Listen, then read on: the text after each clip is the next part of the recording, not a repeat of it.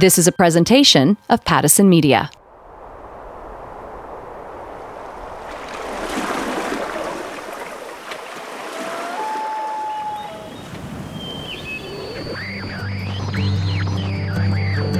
Amplify Canada is an initiative created by Pattison Media. It's designed to celebrate and elevate small businesses, the backbone of our economy.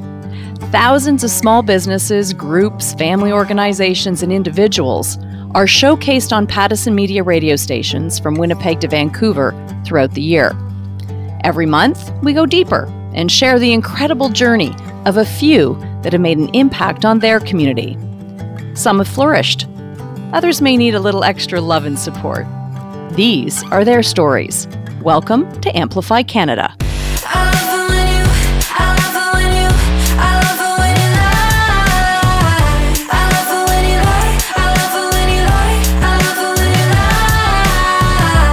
Each episode, we highlight local musicians. This time, it's FKA Rain with heart-wrenchingly relatable lyrics. She's making her mark in the alternative music scene. I'll introduce you to FKA Rain at the end of the podcast. On this show, those that represent the backbone of the Canadian economy could be shutting their doors permanently because of COVID-19. I believe that pandemic was a bit of a blessing and a curse to us because I'm not sure that we would exist had it not happened, but it definitely threw a lot of wrenches and got in our gears.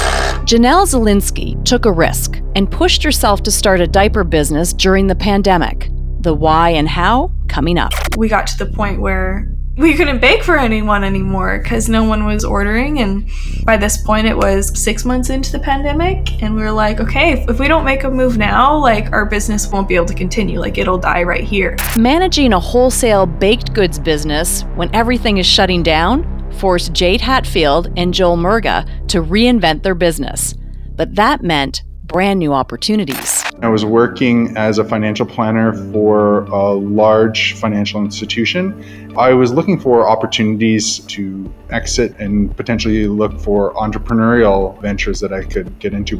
Devin Goss made a leap of faith and started Blue Planet, a waste disposal company in Calgary, Alberta. We'll hear how he found a niche market and changed his life. So I had had a paycheck for 25 years. I was a single mom, I had 2 kids that I still needed to get through university, still had a mortgage. It was age 50 that I came up with the idea of starting my own company. That's Susie York, founder and CEO of Love Good Fats. Her reinvention is one amazing success story, which will unfold throughout this episode. Personal reinvention is so important because it's a process, and you create more success and happiness the more you do it. You don't have to wait for the outcome for the reinvention to happen. Hi there, I'm Linda Freeman, your host for Amplify Canada. The changes experienced through the pandemic changed the way we worked, and a lot of people and businesses were finding new avenues.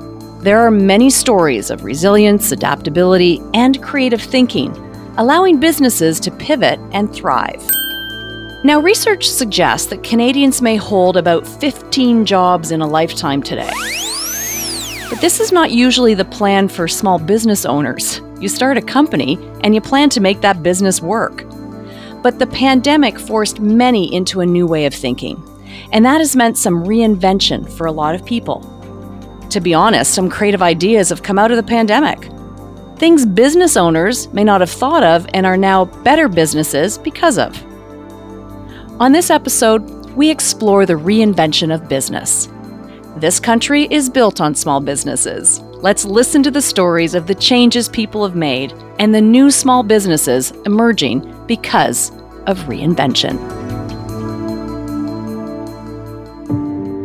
Invent yourself and then reinvent yourself. Don't swim in the same slough. Invent yourself and then reinvent yourself. And stay out of the clutches of mediocrity.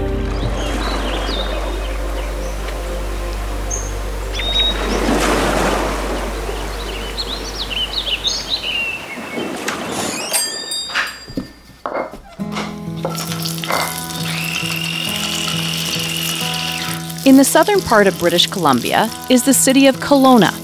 It's situated in the Okanagan Valley on the eastern shore of Okanagan Lake.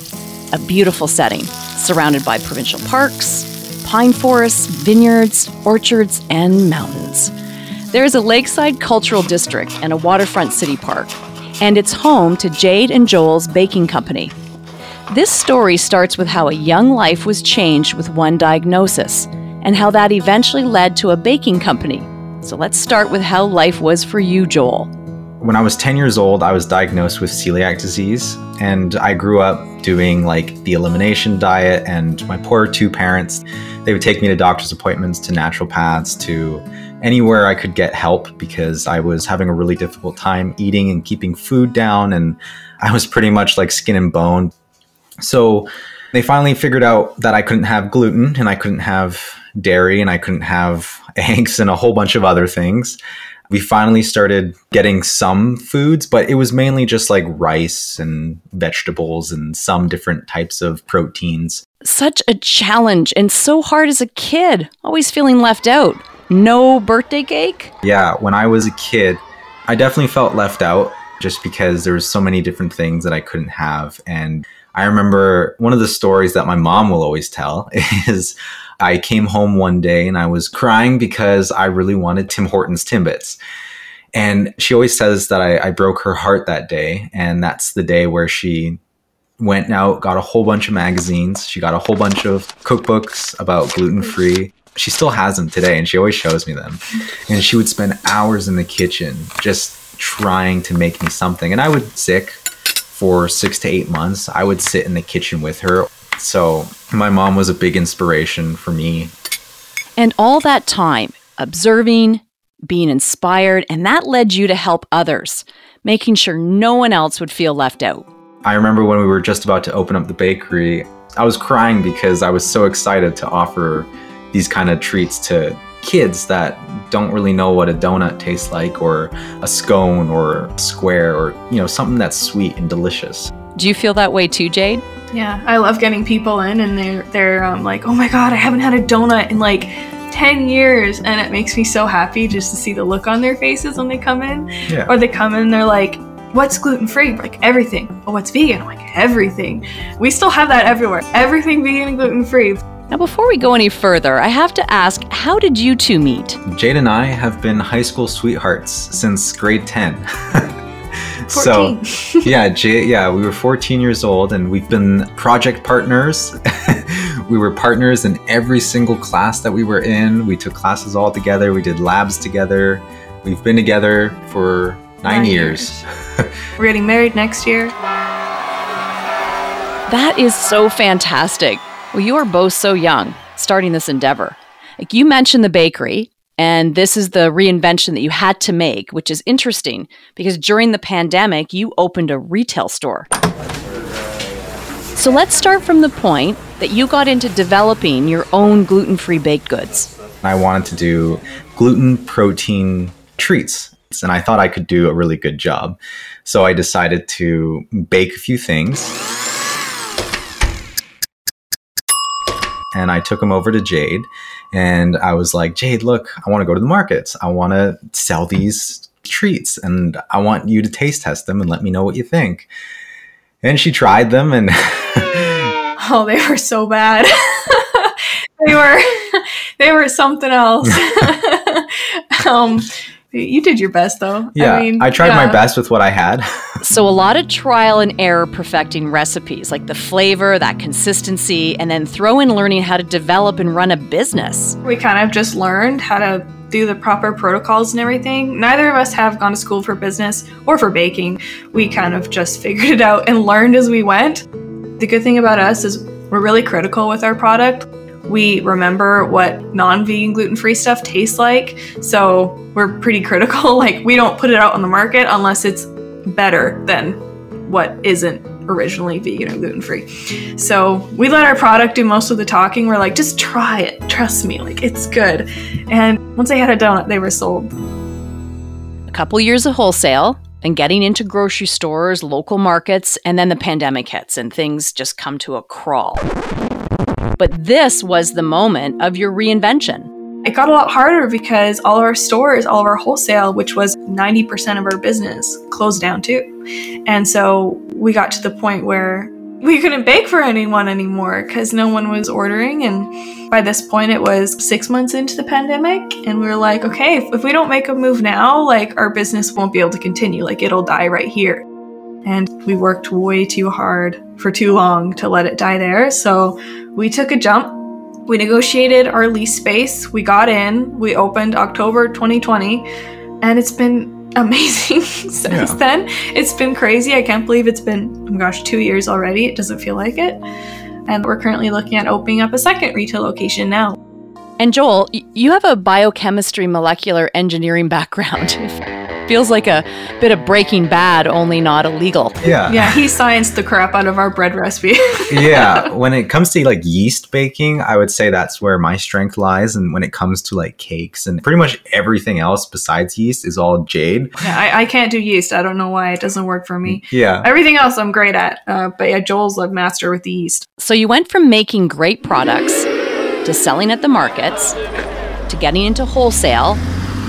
And then you reinvent your business by opening up a retail location that has proven to be super successful, all before the age of 30. Well done. So what's next? We really dream about opening up as many locations as we can. And one day we can dream about franchising. We can dream about if we get that big. I hope we do. Yeah, we have a lot of people who want us in Calgary. So would you look at having like a main location that could do all the production? That's actually what we're currently in the process of doing right now is we're trying to open up another location where we can mass produce more products so we can get more of our cupcakes, more of our like donuts, our breads, our bagels into grocery stores. But we just can't do it yet because our current location is just maxed out. We don't have the capacity to take on more clients at this time in the space that we're in. Yeah. But yeah, the space that we're going into has just a better layout for wholesale production. So that's what we're trying to focus on next. Well, Joel's focus is wholesale. Mine's mostly retail. We definitely dream of having our products wholesale across Canada. And then we want to open up as many kind of little retail locations as we can. And I'm sure you will. You are definitely bringing much joy to your community by providing treats and smiles. Thank you both. Thank you. Yeah. Thank you. And I really appreciate the opportunity to be able to share our story. We like to anchor these podcasts with some expert advice, insight, and a great story. In this podcast, we hear from Susie York, who after 20 years of following a low-fat diet, found the secret to a healthy, balanced diet that changed the trajectory of her life. Her recipe and her bars are just unbelievable. So great to connect with you, Susie. Can we start with how you reinvented yourself at 50? It was on this very same dining room table that I came up with the idea of starting my own company. So I had had a paycheck for 25 years. I was a single mom, I had 2 kids that I still needed to get through university, still had a mortgage. But I had worked in marketing for 25 years, so I knew a lot about building brands. And then I read a book called The Big Fat Surprise by Nina Teicholz, and that changed my life.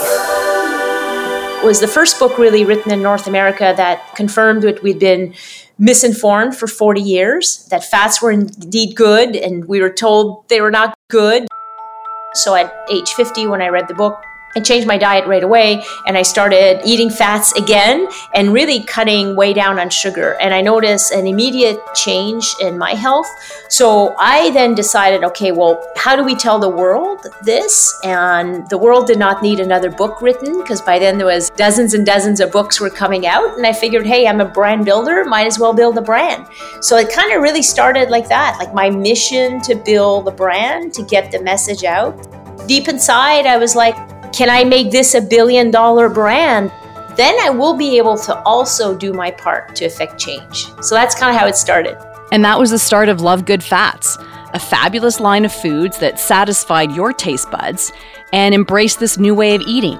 And you were able to find a balance between good fat, fiber, and deliciousness. And I know because I do honestly love your line. How do you use your 25-year career in brand building to help you pivot into a new career as an entrepreneur? I started writing down the concepts of the idea, the positioning of the idea. What I had done essentially for 25 years for other brands, I started doing it for my own brand. So what would the concept be? What's the insight? What's the benefit? What are the reasons to believe the benefit? What would the pricing be? What will the packaging look like? So I started putting all my time in doing that on my own brand instead of all these other brands that I worked on in the past. So I have a lot of experience doing that. So that really helped me, but that was still very safe, right? Then I had to do all the other stuff. I had to say, well, I'm starting a company, everything from trademarking the company, trademarking the brand, opening a business bank account, and figuring out how to pay US vendors to getting a killer product. So I did 5 rounds of research. I optimized. But I knew how to do that with my eyes closed. You get consumer feedback in quant research, you improve it, you change this, you change that. You work with your packaging agency, just small little, agency, because it was all my own money. Which is scary, investing your own capital. How did you develop the actual product? The product was the biggest challenge, because there's a lot of bars out in the market. There's a lot of co-manufacturers, so co-mans, we call them, that make bars. But 30 of them told me, no, we cannot make a bar with lots of fats and no binder, no sugar, no carbs. They're like, nope, sorry, can't work. I even had one owner of a co-man said he wouldn't even let my recipes be tested in his plant. So that was a bit of a devastating call, I have to admit.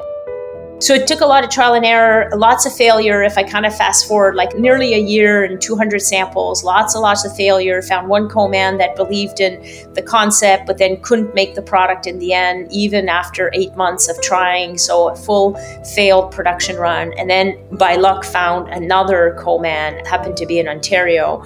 So I definitely believe I'm blessed and there was some good luck there. That's the partner that we've had from day one, who's making our delicious Love Good Fats bars. What a story of reinvention, perseverance, that determination and drive, those qualities you find in most entrepreneurs, small business owners. Susie will be back to connect on how you're building a network to help other entrepreneurs.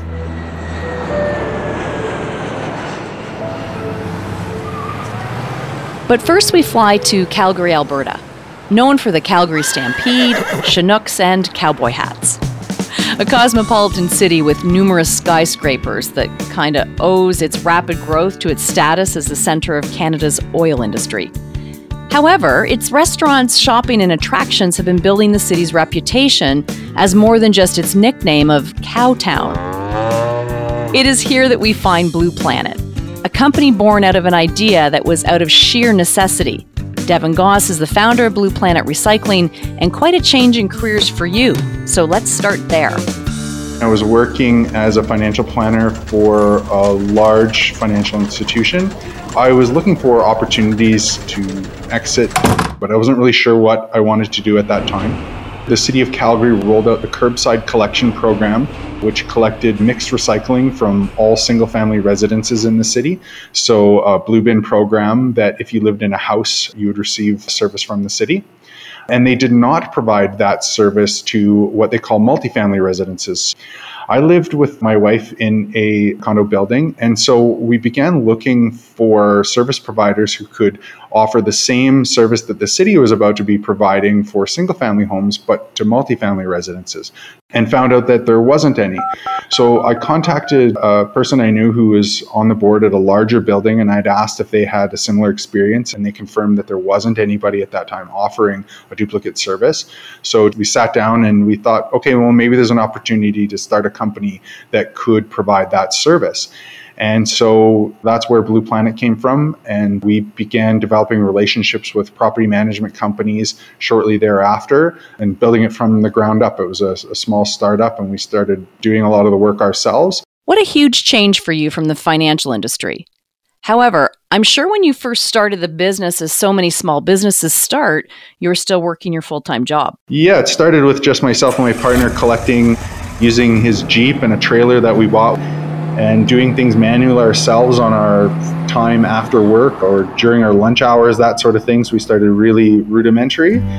And then it took us probably 2 years before we really had any full-time staff A lot of the infrastructure was built up over the first 3 years, and then that platform we built off of, and of course I've gotten more into automated equipment now. You're an essential service, so from a work perspective, you would have kept the operation the same. But was there other things that impacted you during the pandemic that is still difficult as we come out of it? Luckily, we are an essential service, so we weren't affected to the same extent that a lot of businesses were and a lot of small businesses were. On the residential side of things, we were impacted because all of a sudden a lot of people who had been working from offices, that waste was then transferred into the residential side of things. And the way we price, and our pricing commitment is that we offer fixed rate pricing for our clients. So it doesn't vary in accordance with the volumes, meaning that we were kind of impacted negatively by that increase of volume that came onto the residential side. And that was totally unpredicted. So we did see some negative consequences from the pandemic, although certainly nothing that I would complain about considering how severe the impacts were on other sectors. For years, we've been ingrained as a society that it is good for our environment for us to recycle. And now we're being told economically it is not in our best interest to recycle because it would be cheaper just to throw it in the landfill. Before we wrap up, are you seeing a fair amount of recycling happening? Because we often hear the stories that recycling is just going into the landfill. There are large, what's called materials recovery facilities in the city of Calgary that separate out all the recycling, harvest the high value commodities that are in there, take out the garbage, and then send the lower value commodities to other processing facilities where they can benefit from bulking that together with the materials from other jurisdictions, and then it's reprocessed from there. But most of the materials processed here in the city of Calgary by Cascades Recovery, who is an arm of a paper company, so they're harvesting things like fibrous materials out of their recycling to make paper from, and then they take out the high value plastics and metal and things like that as well before shifting off some of the lower value commodities elsewhere. Well, what might be next for you? In the future, we are considering owning more aspects of our value chain and growing vertically. And one of the things we're looking very seriously at right now is making investments into processing for compostable organic waste, because the access to processors here in our region is fairly limited. So we may have to start doing that ourselves, and we think we can do that viably. Thanks, Devin. Love that our small business owners are always looking for the next thing they can do with their businesses, which is the entrepreneurial mindset. Across the country, we're seeing more and more women start their own companies. It's a trend that's driven by a handful of different factors. We've spoken to so many woman-run businesses over the past year with inspiring stories. However, it is still a struggle for female business owners, and Susie York knows this firsthand. Susie, you spoke to us earlier about the drive and commitment you had that's made your business successful. Do you feel more doors are opening for women? Yeah, well, the world has certainly moved in the right direction to remove a lot of the barriers that women have had historically to be successful founders. That being said, we have a lot of work to still do. But certainly today, the conditions are better. It's still not easy. It's still not fair. And women are disproportionately more founders of brands, yet have anywhere from 2 to 10% of the funding. I'm an LGBT. I'm a lesbian woman in Canada, age 50. So probably women in my bucket have less than, I think, 0.5% of the funding. It's very disproportionately skewed to a world still of male founders for many reasons. The doors are opening more, still lots of work to do. And that's why after about 6 years now, I've stepped aside from the CEO role in the last 6 months. And now what I'm doing is I started a small group of founders helping founders. We're not just women, but we're predominantly women. But we have a lot of male founders too that want to help each other. And for me, it's really, really important to give back. Raising funds and getting the resources you need when you're a founder is your lifeline. And it's really hard in Canada. It's really hard, period, but it's even harder in Canada. So I've started a little group. It's mostly Canadian. And, we need to continue to help each other. I happen to have a brand that went from 159,000 the first 4 months in 2017 to 8.2 million to 47 million. And now I think we're about at 150 million total sales since we started. So I'm very, very fortunate that my brand took off, and I'm now in a position that I can give back. I'm still on the board. I'm still the largest shareholder, but I can open up some time and give back. And that's what I want to do. I want to help change the landscape to make it easier for other founders to have a chance of building a sustainable brand that will make a difference in people's lives. So powerful. And for you to give back in this way, can you speak to Founders Helping Founders, the entrepreneurial network that you've started? It's critically important today for me to do what I can to support other women and to support other founders. I just came back from a weekend show at the CHFA in Vancouver. So the first event really post-COVID. And I'm still on a high. I think I'm going to be on a high for a couple months, just fueled by the couple days. I started the Founders Helping Founders really as just 10 of us. And I was just trying to get 10 of us. They all had emailed me. Everyone has the same challenges. They were all looking to me for help on funding and positioning and innovation and board. And I was like, oh man, we should get together. It's all the same questions. I'm getting pitch decks. It's all the same thing. And now suddenly we have, I think, 180 members.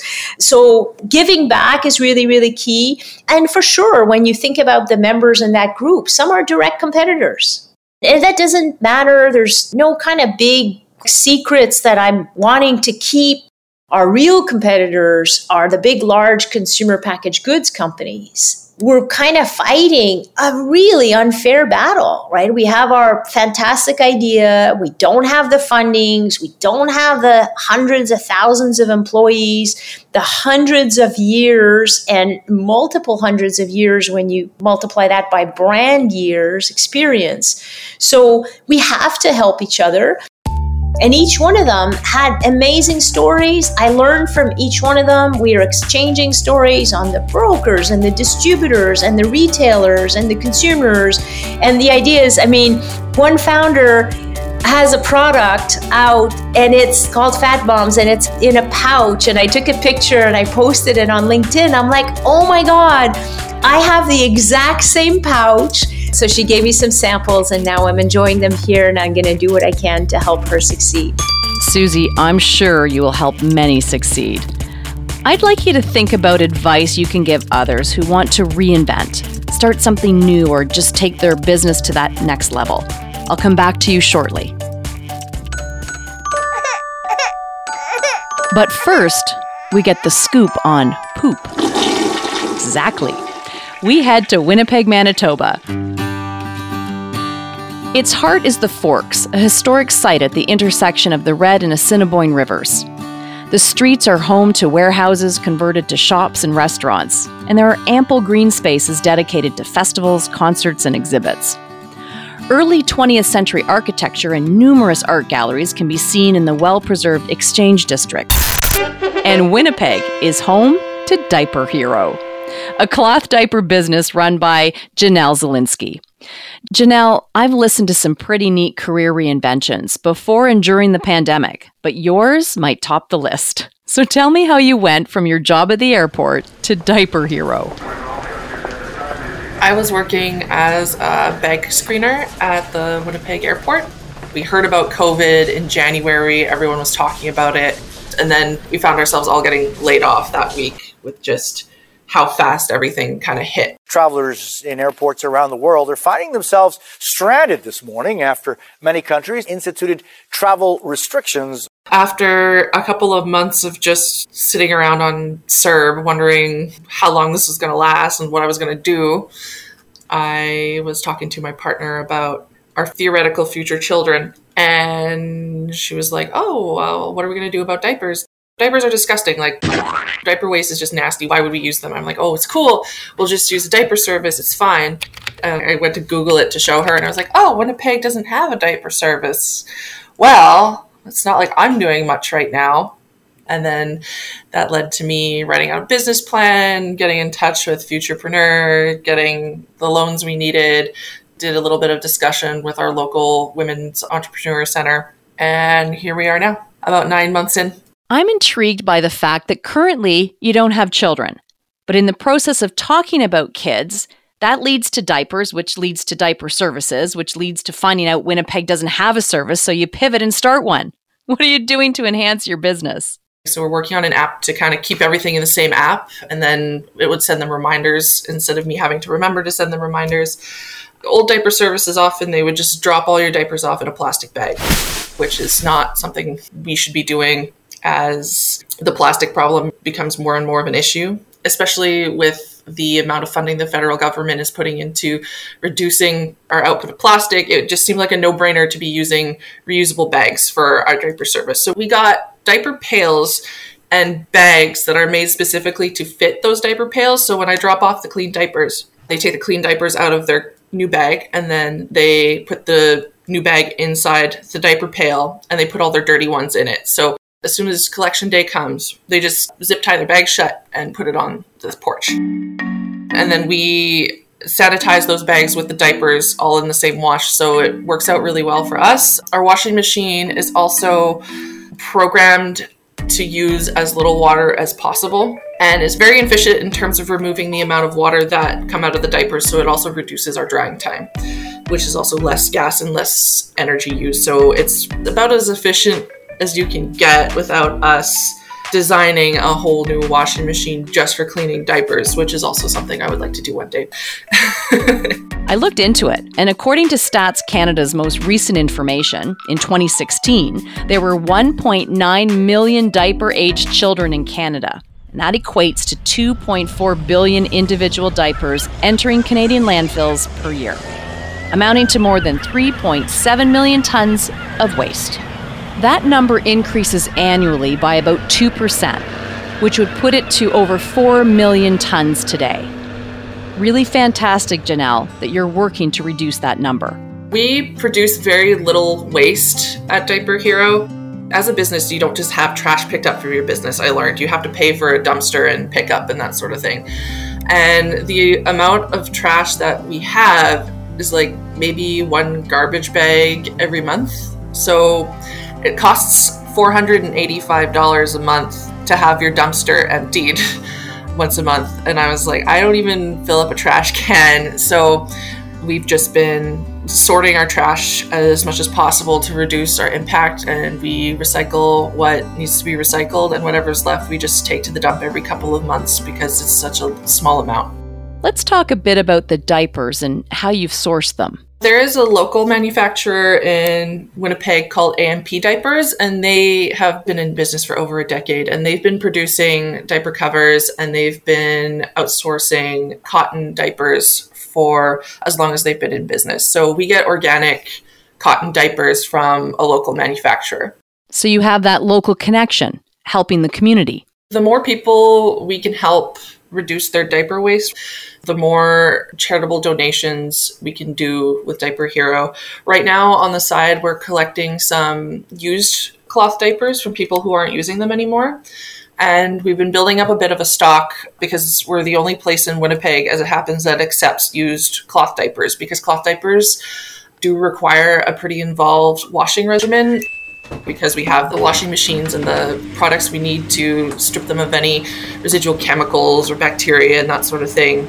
And I've been trying to put together a team of people who are able to do repairs. And we've been working with a charity from Ontario who has been guiding us in how to put these packages together. And sometimes they get requests from Manitoba, so they forward them over to us. And we've been working on getting those out to people. But I would like to be able to spend more time putting these packages together, holding drives, holding events that would attract more people to this cause. I can hear the passion you have for the work you're doing and for sustainable solutions. Such an important role business plays in the future of our world. I've always been fairly environment-minded. I've always felt that I'm never doing enough. And my partner is a scientist. with backgrounds in mathematics, science, and physics and that sort of thing. So we put our heads together and we looked at how many babies are born in Winnipeg every year. And we looked about how many are in diapers. The whole city of Winnipeg would probably put out, according to our calculations, about 5.5 Olympic swimming pools of dirty diapers every year, which is an entire mountain of garbage. So I thought it was really important, and wouldn't most people want to just make one easy switch to keep 1,400 pounds of plastic trash, microplastic producing crud out of the landfills? And this just seemed like a no-brainer to me, to bring it in a new way to people who have this need or desire to reduce their waste and improve the health of their baby by not exposing them to all kinds of harsh absorbents and dyes and other chemicals that have been shown to cause irritation and worse. Before we wrap up, is there a message that you'd like to end with when it comes to the social responsibility we all have? If you're not in some way being of service to your community around you, just what are you doing? Why are you even here? I think it's important because there's a bit of a big mess that we got to take care of, and in some ways it needs to happen sooner or later, and the culture needs to shift. And the culture is not going to shift unless there are people actually taking up space in doing so and making an example of what they're doing and showing other people what they're doing and creating a social movement. You just kind of want to influence people by doing things that make you feel good and are important. That's just one of my own personal mandates or mantras. Try and do your best for others as much as you can. Think about what mattered to you when the pandemic first started compared to what matters to you today. Your own beliefs, your own ideas, your own risk calculator that we all carry in our heads right now, all of that has changed. The pandemic kind of opened the door to this new opportunity, so maybe a good thing for setting you onto a new path. If a pandemic hadn't happened, the project might have been in the works, the idea might have occurred to me, but I wouldn't have had X months of being able to put together a project with virtually no interruptions. I believe that pandemic was a bit of a blessing and a curse to us, because I'm not sure that we would exist had it not happened, but it definitely threw a lot of wrenches and got in our gears when it came to our limited funds that we had to open. You have an amazing concept and love that you're trying to make a difference. All you can do is put one foot in front of the other and keep moving forward. Fingers crossed every night. Every morning when I wake up, it's okay, what are we going to do to get a step ahead here? Good luck with everything, Janelle. In listening to Janelle's story and the struggles she's had as a new small business owner, we can easily link that to many other business owners out there trying to make a go of it. So back to Susie York, CEO of Love Good Fats and the driving force behind Founder Helping Founder, a group of entrepreneurs helping each other succeed. Susie, you've been there on the ground level, working to make your small business successful, and you're looking to create that support system now with Founders Helping Founders. One of the main reasons I think founders do really well is that we have a great idea, we're passionate about the idea, we become the subject expert matter of the idea, and the idea, especially with all the female founders, is often one that is rooted in solving some deep unmet need. We want a better planet, we want life better for our kids, and we want to put better nutrition in our bodies. So you have all of these founders that have these missions. It's all one connected circle. So that being said, I worked the 6 corporate head offices. I was in the ivory towers. I would sit behind glass windows and listen to consumers. And then I became a founder, and I stood at every single health food store in Canada with my pink apron, doing demos, talking to consumers. I went to hundreds and hundreds of shows. I've spoken to hundreds of thousands of consumers now. Boston Marathon, I spoke to 30,000 consumers. I handed out samples myself. And that grassroots work, it's paid off. You as the founder of the company, being out there, that makes a difference. I visited myself 86 Whole Food stores in the US, and I stood there and I talked to the staff. I handed out samples. I talked to the consumers. I helped the demo people do demos, and then I went to see some more. So when you're a founder, you're living, breathing, you're with your consumer. Every single idea I got, I started with 2 flavors and we wind up launching 12, and we launched shakes, and now we're launching some chocolates. Every single idea has come from the consumer. You know, the consumer's coming up to the booth and she's saying, hey, I want plant-based, and hey, I want gluten-free, because initially we weren't gluten-free. And then, hey, I don't like this ingredient in, because initially we had 1 or 2 ingredients that we put in that we didn't realize, oh wait, consumers don't want those ingredients in. So the founders are living, breathing, authentic in the stores and then with your consumers. And I think that's the magic of why we do so well. And then, why the large companies then, want to try to acquire us, because they're like, we can't seem to do that. Let's kind of have, someone bootstrapping it and working it with sweat and tears for years in the market, and then growing a big brand and then get acquired, because it's not easy. It's like a lot of work, and you got to be passionate. And when we're driven by a mission, which we all are, that's where the passion comes from. Through perseverance, ingenuity, desire, creativity, and maybe a little pandemic push, small business is reinventing itself in this country. Whether it's the gluten-free vegan bakery, the garbage recycling retrieval, or the one great idea that sells millions, every day people are reinventing and creating new small business pathways. Thank you, Jade and Joel, Devin, Janelle, and Susie, for your stories and insight. Now head out the door. There's an amazing local business just waiting for you to explore. And thank you to all the people in our communities who nominated them for Amplify Canada.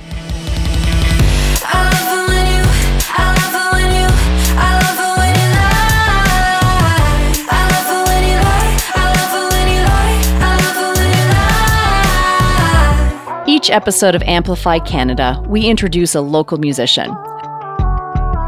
This episode, we feature alt-pop singer and songwriter FKA Rain. She was the face of Amazon Music's Artist to Watch 2020 list for her song Bored. And now FKA Rain is learning what it means to make music she loves. FKA Rain, how did music come into your life? I've been doing music since I was 9 years old, performing at singing contests and doing what made me happy. And I started songwriting when I was around 11.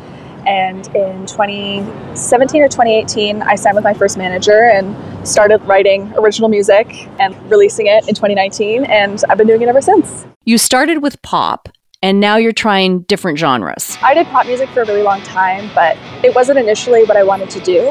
When I started releasing music as Rain, it just was what I was kind of asked to do. But I'd always been really inspired by a lot of alternative music. I grew up listening to a lot of alternative and rock and things like that, and that's what I've always kind of wanted to release and do. So I decided finally I was going to switch over and make that dream a reality. We've been talking about reinvention. Do you think you'll keep reinventing yourself? I think now this is the best fit for me. 5 years from now, I might have a totally different thing that I'm doing, but this is where I feel the most comfortable and happy now. I'm so fulfilled with what I'm currently doing, and I feel like I'll be that way forever, but you never know, right? Like, we aren't static beings as humans. We constantly are evolving and changing, and I hate to be like, it's all a phase, but everything kind of is. There's certain things that really stick with you, and I hope this is one of those things, but you never know. I might suddenly get really into country for some reason. I haven't been before, but who knows? Love It When You Lie. Where did that song come from? I wrote with my good friend and collaborator, Tavish Crow. He's a super, super great guy. And I wanted to write a song about wanting someone to lie to you because it's better than the truth.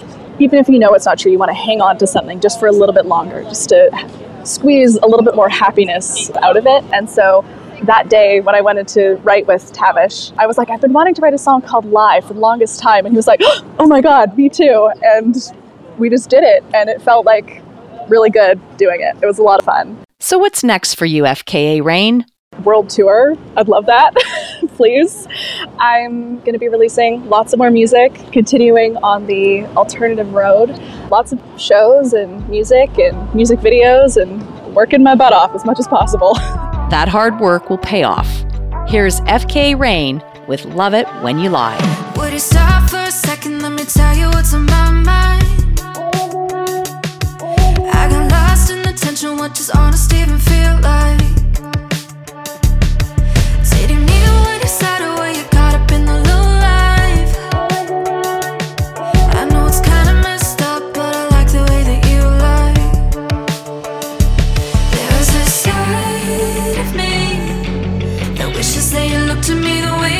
before, so lie to me and tell me that you love me even more. I love it when you, I love it when you, I love it when you lie. I love it when you lie, I love it when you lie, I love it when you lie. I love it when you, I love it when you, I love it when you lie. I love it when you lie, I love it when you lie, I love it when you lie. Put on a show instead of saying what's inside. Don't let me go and make a fool of me tonight. I'm afraid of what I see, so I kiss you here with closed eyes. I know it's kinda messed up, but it's better if you just lie.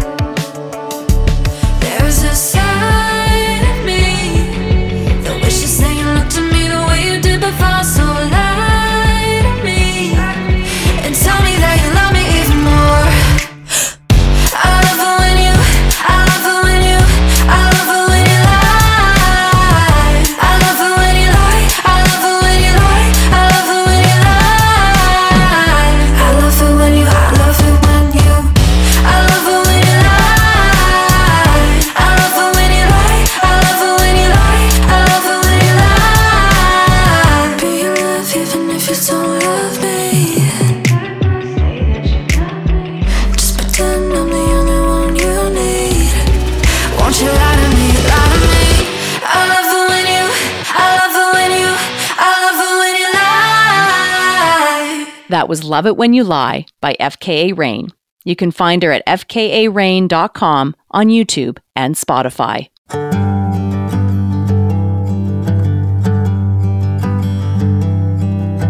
You've been listening to Amplify Canada, an initiative created by Pattison Media, designed to celebrate and elevate small businesses, the backbone of our communities.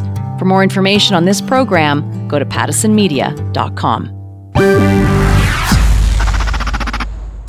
This is a presentation of Pattison Media.